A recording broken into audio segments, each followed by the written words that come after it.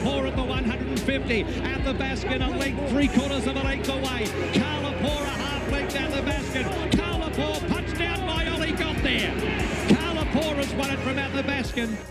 Claimed the last place in the Melbourne Cup, did Kalapour in the Archer here on Saturday. I looked at my race book and thought, oh, don't tell me Bill Guest has got a Melbourne Cup runner. Bill Guest, welcome to the program.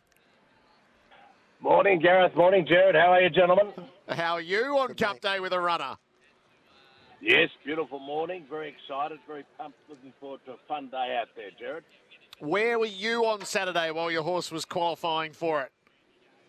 Well, it was quite funny. I was in Bali, actually. My daughter turned 30 on the weekend, so she lives in Hong Kong, so we met halfway. So I was having a big tan in Bali, watching it on the iPad. Very exciting. So necessarily had a few more bing tans, but it was very exciting and a great thrill. And got back last night, so we're all set to put on the gear and get out there today. Have you had a runner in the Cup before, Bill? Yes, I've had excess knowledge at Gay Waterhouse. We won the Lexus, I don't know how many years, quite a few years ago, and that ran twice. And another horse, I can't remember the name of it, and it's quite ironical. The three runners have all been first past the post, but unfortunately, the first time. So, now we know. Quite made it the other way round.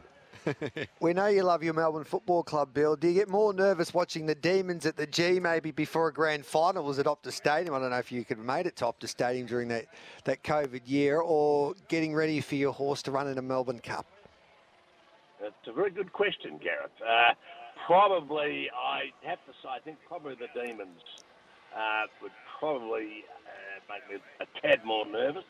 But either way, I'm pretty nervous as well today. And it's funny, I read, by coincidence, I was sitting in front of Max Gorn yesterday coming back from Bali, and if you read page 7 of the Herald Sun and you read Blueprint, it says the only chance to win today is Kalapour.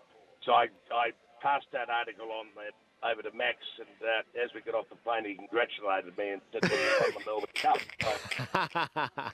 Now, Bill, I know you're a proud MCC member as well. What would you say to the MCC if they put out a media release saying that you can wear shorts in the members on Boxing Day?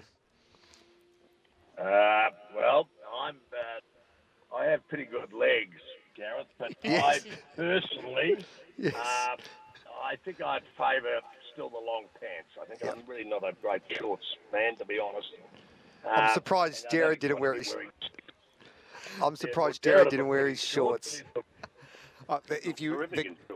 The way to guarantee yourself a photo in every paper around the country tomorrow would be to be the first one to wear the dress shorts today. And I thought, Bill, that you could be the man to do just that. Well, I think at my age and my posture, Gareth, I think those times are past me by, to be honest. I'll button up and stick to the long pants, if that's okay.